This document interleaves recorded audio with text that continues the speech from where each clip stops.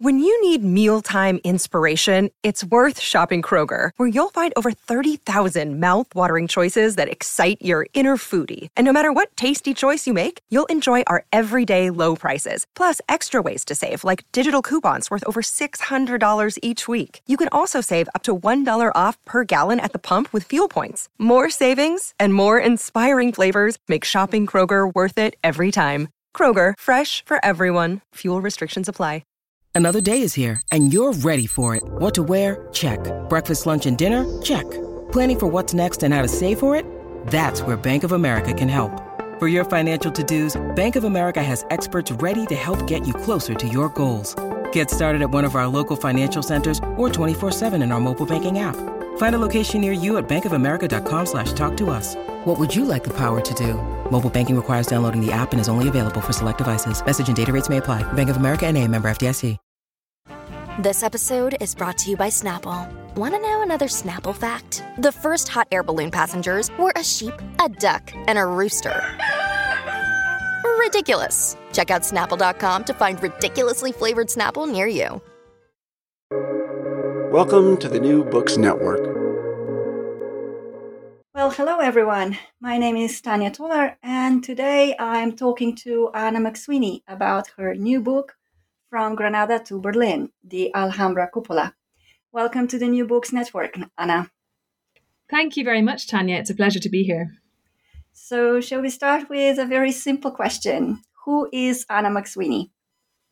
Well, I am an art historian. I am a lecturer in art history in the Department of History of Art and Architecture at Trinity College, Dublin. I'm an Islamic art historian. I did my PhD at SOAS, the School of Oriental and African Studies in London. And I teach courses in Trinity on Islamic art, on architecture, especially on the art and architecture of the Western Mediterranean, of Al-Andalus and North Africa. My research focus is really on that area as well. And that's so I have been working especially on the Alhambra, and I'm interested particularly in the longer history of objects and architecture, the long history of objects and architecture from the Islamic world, and on their intersection with museum histories as well. And that's really, I suppose, one of the main focuses of my book, which I published last year. Perfect. So may I ask, how did you become interested in Al-Andalus in medieval Spain, and in particular, perhaps, Granada? Well, that probably predates my PhD, in fact. I went and lived in Granada for 6 months and fell in love with it, as I think most people who visit Granada do tend to do. I went there to learn Spanish, and so my interest in Granada was really piqued many years ago when I was there. And then since then, when I did my MA and then my PhD in London in Islamic art, I focused on the material culture of Al-Andalus, partly, I suppose, because I have the language, I can speak Spanish, so I have access to those sources. But also I was very interested in the presence of Islamic art and the long presence of Islamic culture in Europe, and what that means for Europe today. And so that was something that has always interested me. So, that's where it comes from, I guess. My husband's also Spanish, so that helps. We get to go there quite a lot. So, yeah. Well, that's lovely. So I guess while you were in Granada, you've visited Alhambra many times. And we know Alhambra has fascinated artists and visitors for centuries. But is there anything particular that fascinates you about Alhambra? It's such a dramatic site, the Alhambra in Granada. You know, it's situated high on this hill overlooking the city of Granada, and it feels like quite a separate place. And that always fascinated me, how a palace city on the hill there can be looking down at the city of Granada below. And when I lived in Granada, I lived right beneath the Alhambra, looking up at it. I lived in Plaza Nueva. So I think it piqued my interest from that stage, but in a more scholarly sense, I guess, I was fascinated by how the Alhambra seems to be It's a building which is really very mysterious. It's a series of palaces. It's like a palimpsest. There's not one Alhambra that we know from outside that we can kind of draw the facade of, for example. The Alhambra is a series of internally looking, almost secretive buildings, which really only reveal themselves to you when you walk through that series of palace structures. And even when you do that today, you can get lost within the series of palaces through which you're led today as a visitor. And then you find yourself in a more contemporary area, somewhere that was built maybe more recently, and then you find yourself back in the medieval period. So it's an endlessly fascinating site to be in. There's also so many parts of it which are which remain from the medieval period, but which are still inaccessible. And so that's always fascinating as a scholar to be able to go, and as a student, and an art historian to be able to go and visit the Alhambra and really study it in some depth. I think also I fell in love when I was in the Alhambra in Granada originally, and then more recently when I've been studying it, with the people who work there. There's a long history of scholarship on the building, on the site itself, and on its own cultural and artistic and architectural history, by Spanish scholars, by people who maintain the site itself, by the guides, the tour guides there. There's a huge pride and interest in the Alhambra among the people of Granada, which I find very stimulating and exciting, and always a pleasure to go there and learn more from them. Well, it really brought my memories back about Alhambra as well, just listening to you describing it so beautifully. But maybe for some of our listeners who have never been there or who don't really know that much about Alhambra, would you be able to summarize just very briefly what is Alhambra, how it came to be, and why does it have such a significance in Spanish history?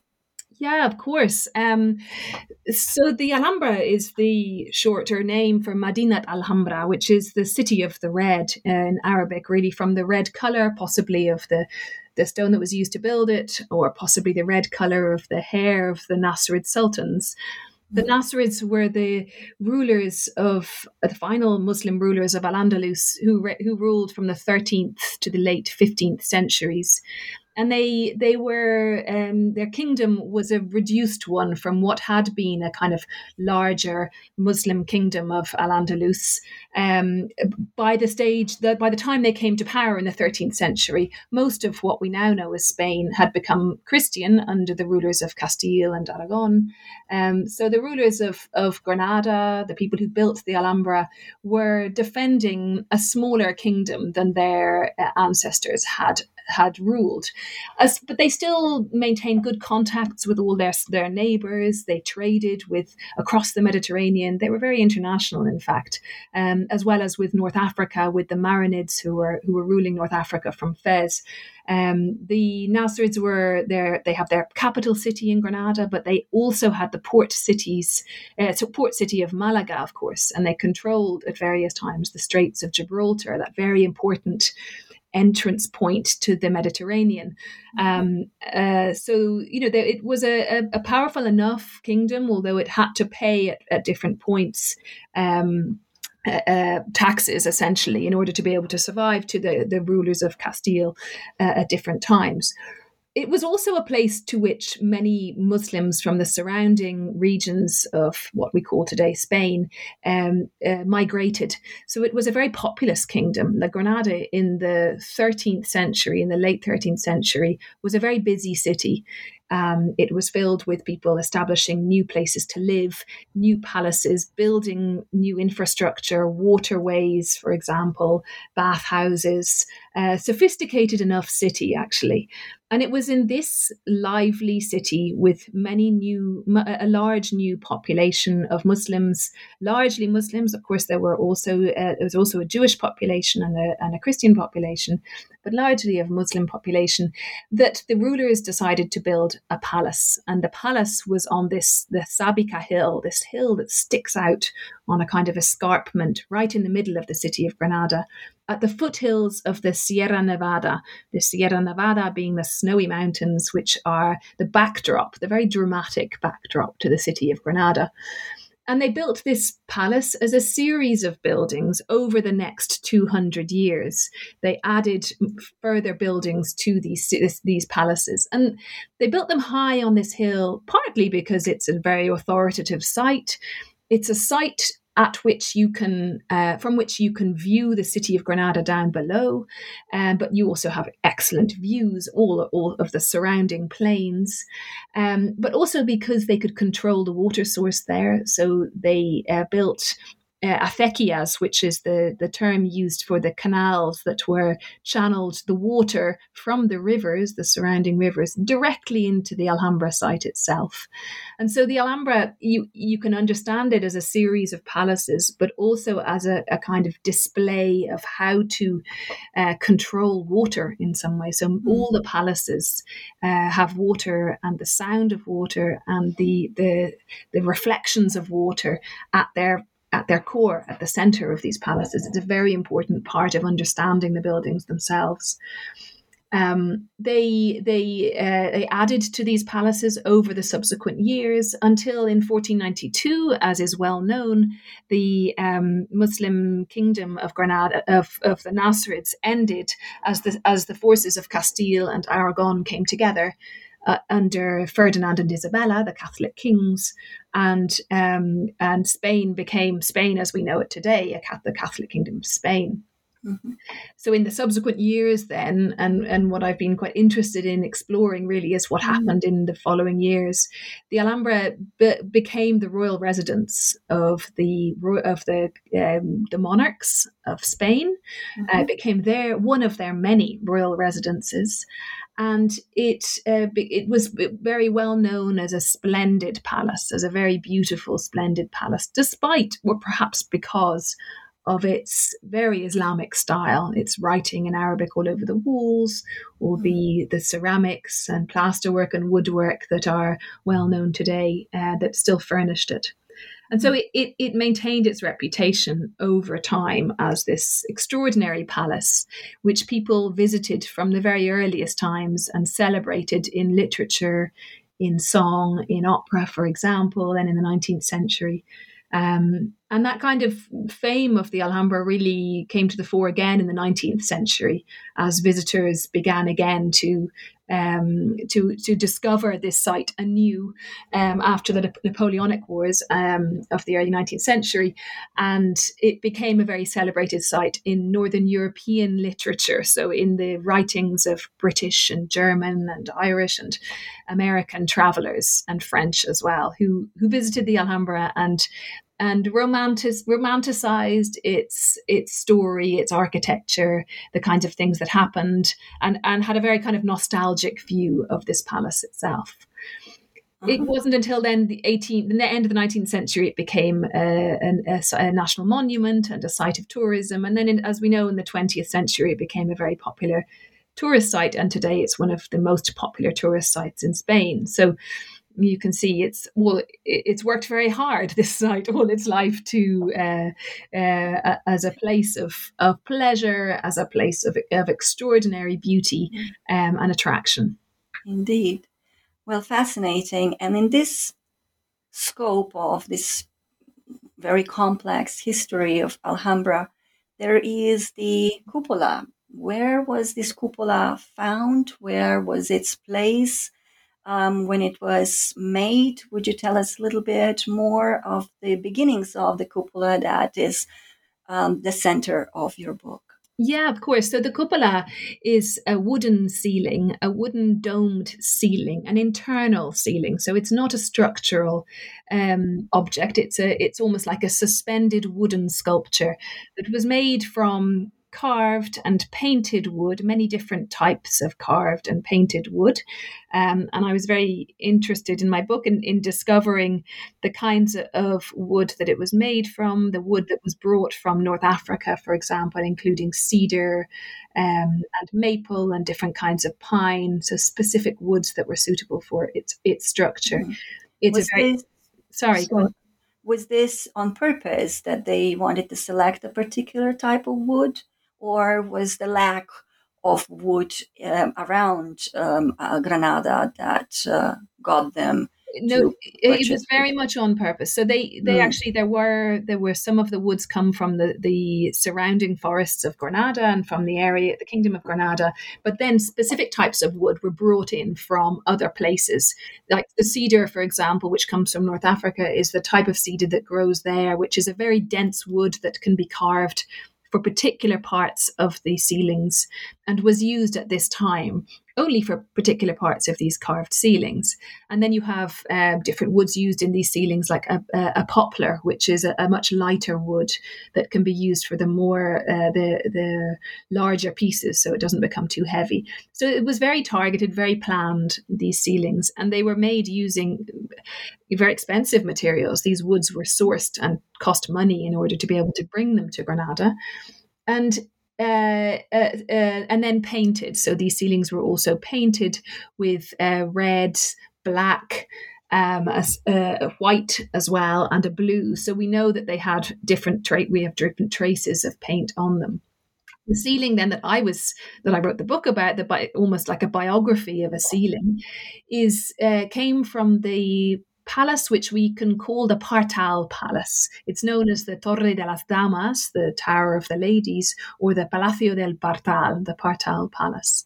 And this was one of the earliest pavilions built in this Alhambra site. You can imagine this sort of 35-acre site of the palace on the hill here. One of the earliest palaces that was built was this pavilion, and it was built to accompany some residential palaces that were already there, which have since been destroyed.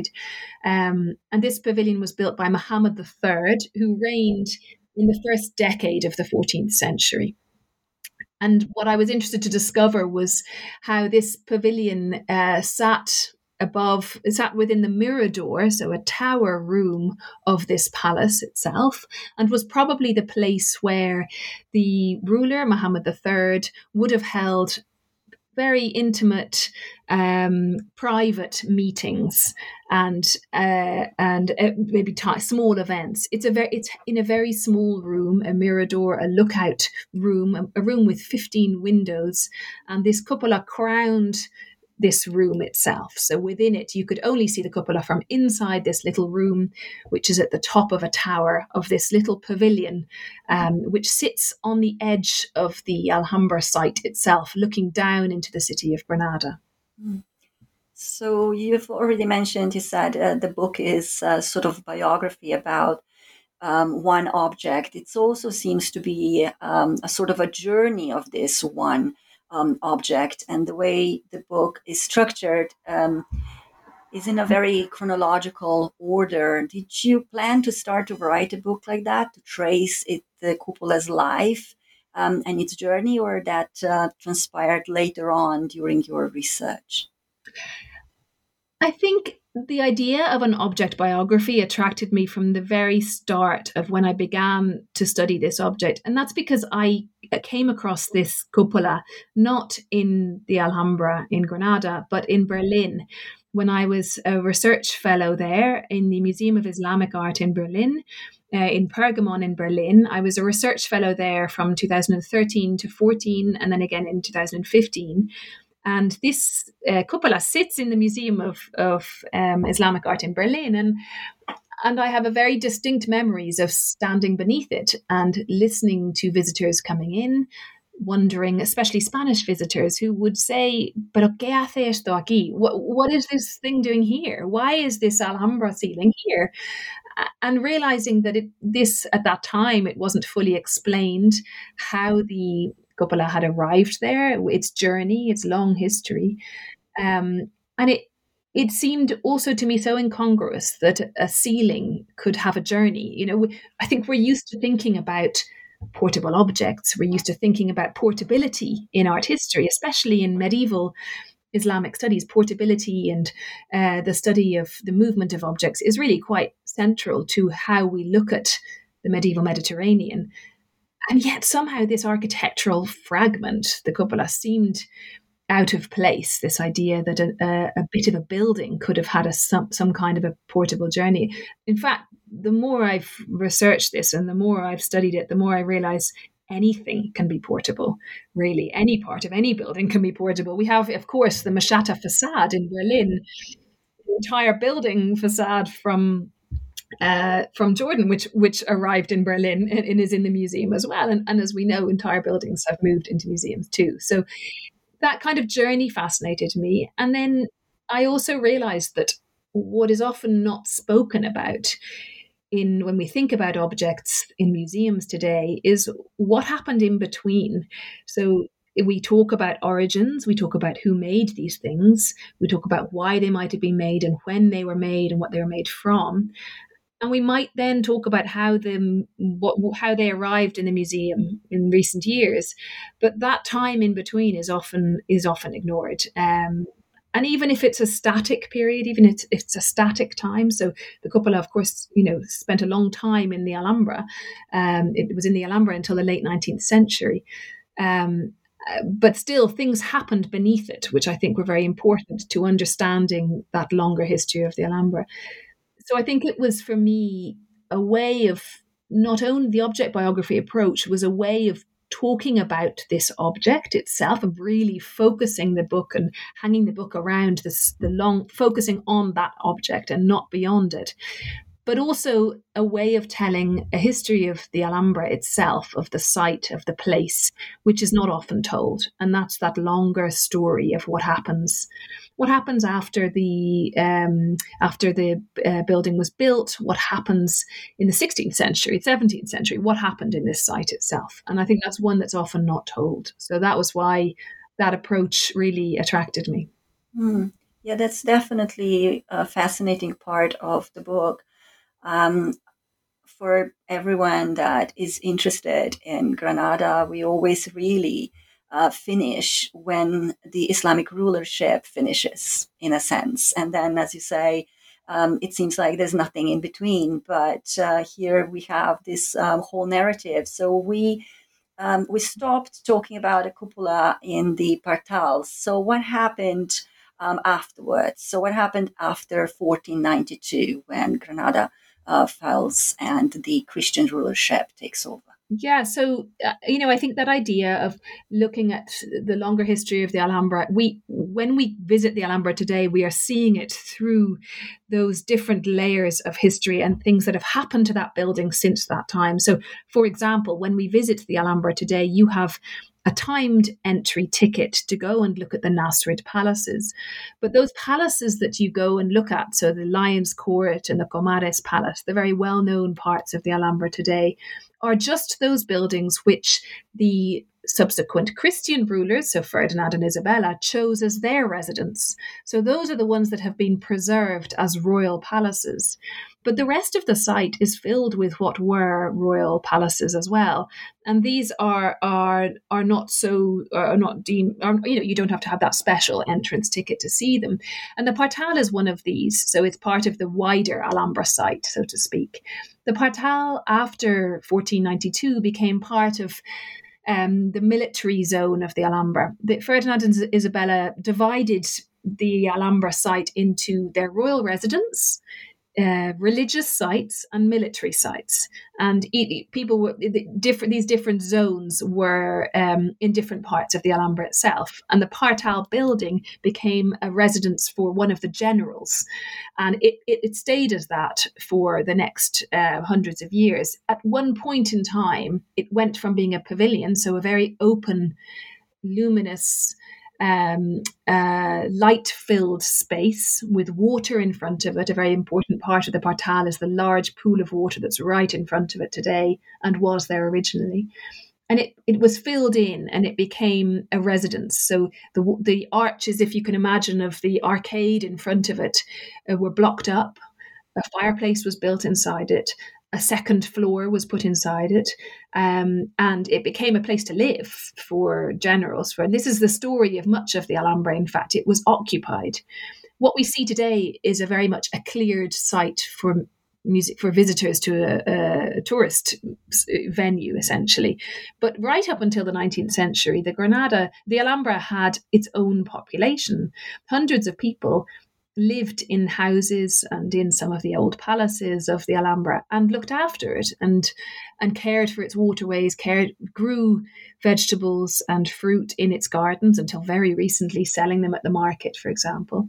And they called themselves Hijos de la Alhambra, children of the Alhambra. They lived right in the center of it. And it was only much later that site was cleared, really the beginning of the 20th century.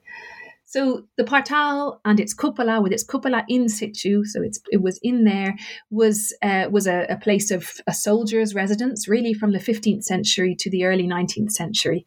And it wasn't until between 1812 and 1828 that it was sold off to a private owner. So the royal family, after the Napoleon's troops invaded and actually used the Alhambra as their barracks, after that point, the royal family ended up selling off much of its religious and its military land, including the Partal. And it became an inn.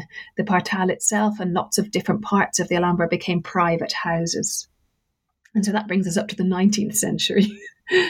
Yes, a lot of Alhambra, in fact, was occupied by the artists who would be traveling there for inspiration, correct? The romanticized version of Alhambra stems also out of that possibility of staying in Alhambra and basically painting all the remains of the building there. So who was then the artist that occupied Alhambra Look, Bumble knows you're exhausted by dating. All the, must not take yourself too seriously, and 6'1" since that matters, and what do I even say other than, hey? Well, that's why they're introducing an all-new Bumble, with exciting features to make compatibility easier, starting the chat better, and dating safer. They've changed, so you don't have to.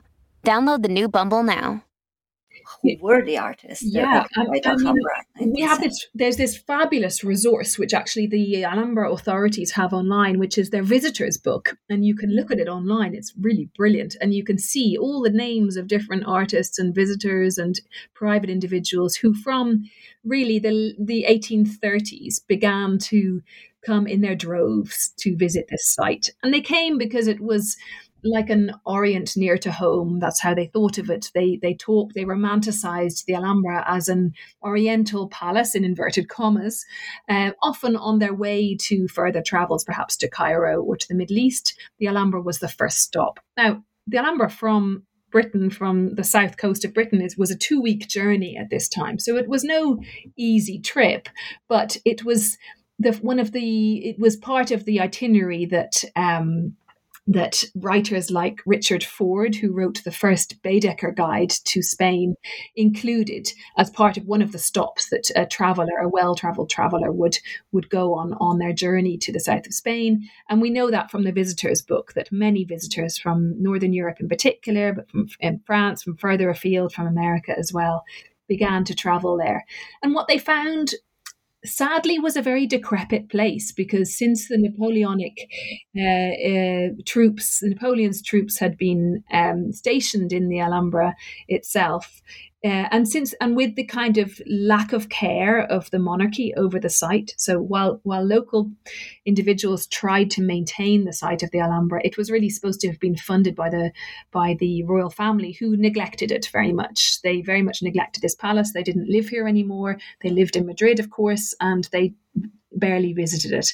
In fact, I found descriptions of the royal princes and princesses from Spain visiting the Alhambra and staging kind of oriental parties in the gardens, but at the same time neglecting to maintain any of the waterways or any of the buildings themselves, and sort of relishing in the decrepitude of the buildings.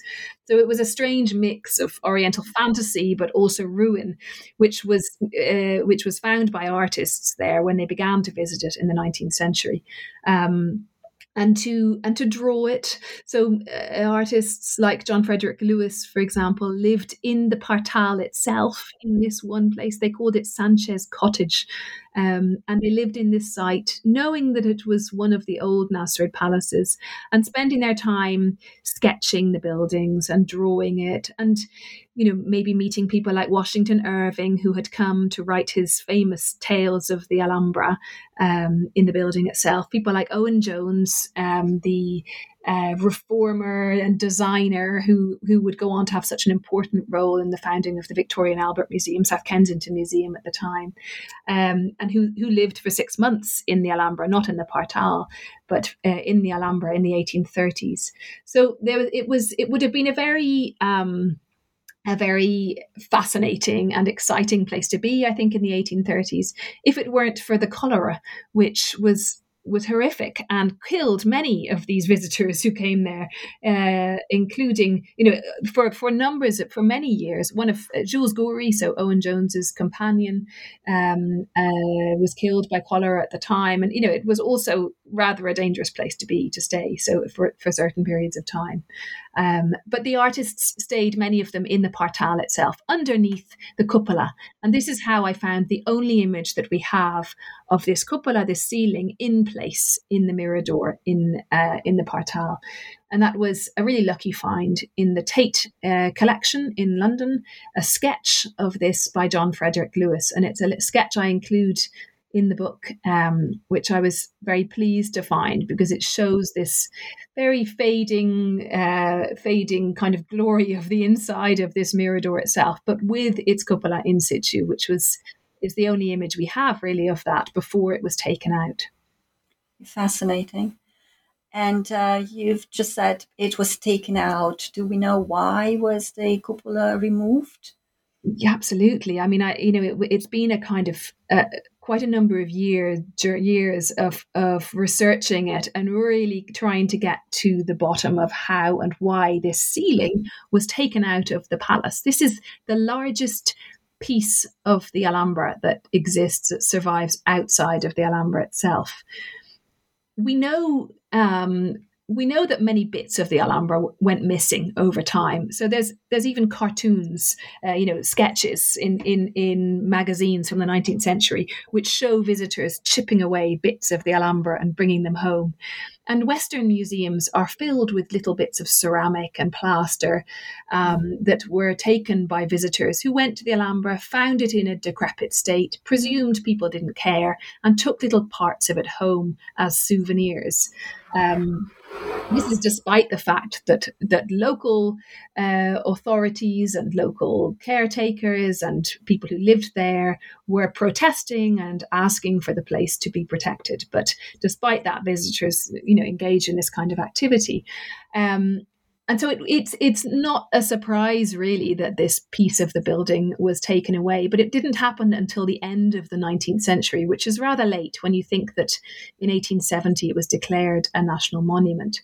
Mm-hmm. The pity was that the Partal was not part of that national monument at the time, because it was, as I said, it had been put into private ownership. And the private owner who owned it in the late 19th century was a German banker called Arthur von Gwinner. Now, Arthur von Gwinner went on to become one of the directors of the Deutsche Bank. He was a very international, well-travelled man. He spoke many languages. He was a collector of fossils. He seems to have been a very kind person. He was an intellectual. But he was also, and he was a banker, but in his youth he fell in love with Spain and with the Alhambra, and he fell in love with it through the views of those artists who in the 1830s had begun to visit. So it kind of, the Alhambra goes round on itself as artists went to the site and began to draw it. They produced visions and versions of the Alhambra that then led to its own destruction. This is what happened with Gwynner. He saw, I think, when he lived in London for 4 years as a young man in the 1880s, he probably saw Owen Jones's version of the Alhambra, which was at the Crystal Palace when it was in Sydenham.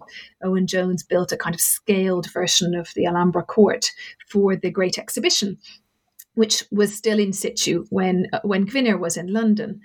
And Gwynner then became the German consul in Madrid.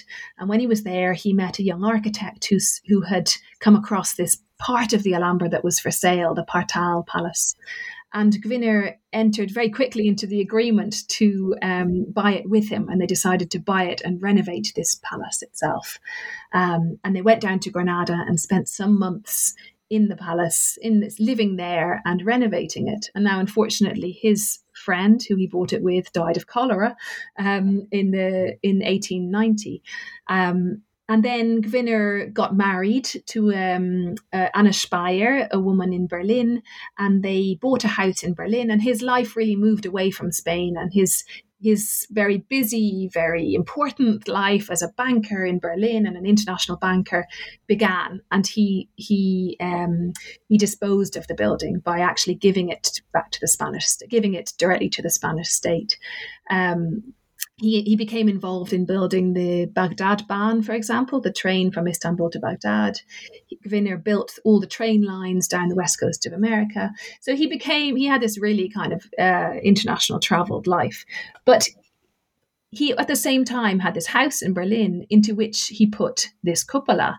So at some point, I needed to discover in my research, he took the cupola out of the Partal, brought it in boxes up by train, and had it constructed by his carpenter in his house in Berlin. And my question really was, well, why would you want to do that? And how could you get away with doing that at the time? It seemed extraordinary that you could do it, And there were many rumors going around in Granada when I talked to people about how it happened, how it might have happened in the middle of the night, how nobody knew about it. And then, Gwynner himself wrote in his memoirs how he, it was kind of an afterthought. He donated the house back to Spain, and really then he thought, well, I'll keep a little souvenir, and he had the ceiling sent to him. But what I really discovered was something much more planned, which was that when I read the deeds of sale of the building, the Partal, the original deeds of sale, so when Gwynner bought the building himself with his friend, it includes a small clause which says, I will take with me the Arab ceiling and replace it with a new one. And it led me to understand that Gwynner really had always in his mind that he wanted the ceiling at all times, and that really this was part of his overall plan. Probably he bought his house in Berlin at more or less the same time, and that he wanted this ceiling whether the house was kept or not. My hunch is that he probably wanted to take a bit more of the building, but wasn't able to, that he might have come to some kind of an agreement with the local authorities, or at least with the people who he knew at the time, that he would take the ceiling and give the building to as part of the Alhambra monument itself to the Spanish state. But that was his intention all along. Now, then my question was, well, why would he go to such an effort to have a ceiling? And that's when Berlin really becomes a major part of the story, and the fashion for Oriental rooms in Berlin really becomes a bigger part of the story. Right. Well, that's definitely fascinating. I was continuously thinking maybe he wanted the ceiling because the ceiling was the only thing that he actually could transport out of the whole building. If you can't completely move the building, there is at least something that is made out of wood that you could move. But on the other hand, someone with that much money, wealth, and connections could easily also construct a new ceiling in Berlin, I'm sure, that would be done in exactly the same manner and fashion. So that definitely speaks very much into his mind of having something transplanted from Granada to Berlin as a souvenir, as you said. and those deeds are fascinating, that this all exists. I mean, not only that you've done such a fantastic job researching all this, but we, would you say, are also lucky to actually still have that much information about the cupola preserved? I mean, very much, yeah, and certainly some considerable amount of work has been done by the museum in Berlin. Jens Kruger himself has done a lot of work on how the object arrived in the museum, for example, and on the longer history of it. And yeah, also I was lucky enough to speak before she died to Maretti Schönbeck, who was the granddaughter of Gewinner himself, who told me of her memories of sitting beneath the cupola with Gewinner and looking at his fossil collection. So there were people. I was lucky to be there, to be in the Museum of Islamic Art in Berlin, to visit Granada, and also to have those kinds of connections with the family that allowed me to access to all this material. I think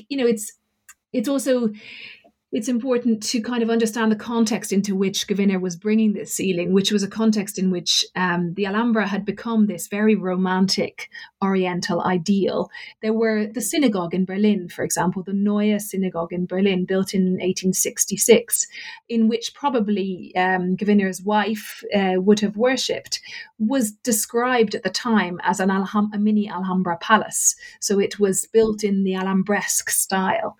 There were, his colleague Siemens, for example, in the Deutsche Bank, had his own Oriental room, and there were people collecting at the time entire Ottoman interiors for their palaces in Berlin, for their grand houses in Berlin, in which they would host, soirees and intellectual evenings. We know Gewinner, for example, hosted a Wednesday evening. He was part of a kind of Wednesday evening group where clever people would meet up and have interesting conversation, and he would have done this beneath his Alhambra cupola. So it was part of a kind of new context in which the original ceiling itself signified something about Gewinner's history, about his interests, about his youth, and about his kind of international viewpoint and the kind of cosmopolitan world within which he wanted to fit in. Mm-hmm.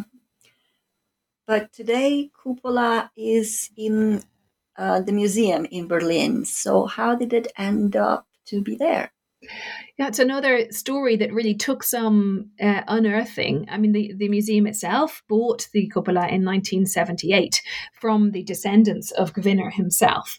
But for a long time, and in many different ways, people have questioned why it didn't end up back in the Alhambra. Why was it not be able to be bought, for example, by the Alhambra? And I eventually discovered that in fact it had been offered to the Alhambra. That the ceiling itself in the 1970s was so the ceiling was taken down in the 1930s from the building in which it was housed by the children of Gewinner. He died in 1939, and then it was taken down and it was put into boxes. It was put into their country house in Krumke outside of Berlin, and then this was occupied by Russian soldiers during the war. And eventually the ceiling in its boxes, thankfully it survived. I don't know how it survived in boxes through the war, and was not put together until it was rebuilt in 1978 in the museum in Berlin. The grandson of Gewinner wanted to sell it in the 70s, and he offered it to the Alhambra.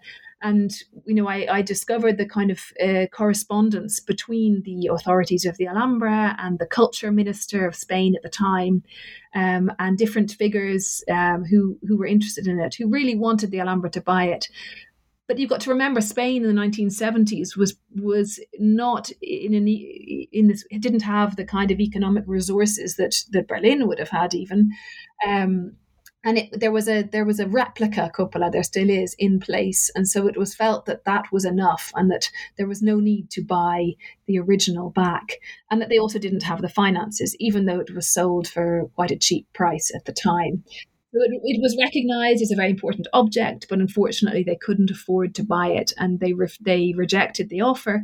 And it was the museum in Berlin gratefully accepted the offer to buy it at a cheap price and put it up. And it was the museum when it was in Dahlem. So you're talking about the museum that bought it was in West Berlin. It wasn't the East Berlin Museum of Islamic Art, which is where it is today. So it was the former West Berlin Museum. And so the Alhambra Cupola was bought as part of their kind of attempt to build an important Islamic art collection. And it went on tour then. The Cupola went to the Met Museum in New York as part of the very important 1992 exhibition, Al-Andalus, which marked 500 years since the conquest of Spain by the Christian forces. So it's had its own journeys too. It's gone as far as New York, and now it's again back in Berlin, of course. Well, fascinating. It seems it's never stopping to journey. If Berlin lends it again to some of the exhibitions, it's going to have another installment to that journey. So it's really fascinating to think about where we started with this whole story that an object such as a ceiling can have that many journeys and such a rich and, in a sense, also very fortunate life. Ultimately, as you said, it is made out of wood, and to preserve wood for that long, are there tear and wear elements to it? Do you know if at any point has been any serious restoration done to the cupola? It has its sections which have been restored. A little bit of it was destroyed during the war, when it was in boxes in outside of Berlin, and so small parts of it have been remade. It was cleaned at a certain times, and so parts of it were scrubbed and cleaned. So the paint is worn away largely, but it's in remarkably good condition. And I think wood has a reputation, often, a poor reputation for being a kind of cheap material, but in fact it is such long-lasting material. It's incredible, the wooden ceilings in particular that have survived, and it really has kept its sharpness and its real beauty. I never tired of getting up close to it and looking at this cupola in detail. It was a real privilege to be able to do that, actually. So it's in remarkably good condition, in fact, and especially having been kept inside for all that time. It's been kept pretty well, in fact, and it's about to be rehung in the Museum of Islamic Art in Berlin, which is reopening as its display there soon enough. A whole new kind of ordering of its fantastic collection. And one thing that we talked about when that was being organized was the potential for there to be seats underneath this ceiling so that you could sit in comfort and look up at it. Because as we know, staring up at a ceiling is quite difficult. It's painful on your neck and it's quite hard to do. And as it really would be nice to be able to sit underneath that and contemplate this long history in comfort, I think. Fabulous. That gives us another incentive to visit the museum once it opens in its new refurbished glory, and hopefully really be able to sit or lounge maybe on some cushions below this beautiful Alhambra cupola. So and my name is Tanya Toller, and I've been talking to Anna McSweeney about her new book, From Granada to Berlin, the Alhambra Cupola and its fascinating journey from Alhambra to the museum in Berlin. So, Anna, we talked all this time about the ceilings. Are there more plans in your research for further ceiling researches? Absolutely. I'm working with the Victoria and Albert Museum at the moment on a project looking at another series of ceilings from the town of Torrijos in just south of Madrid.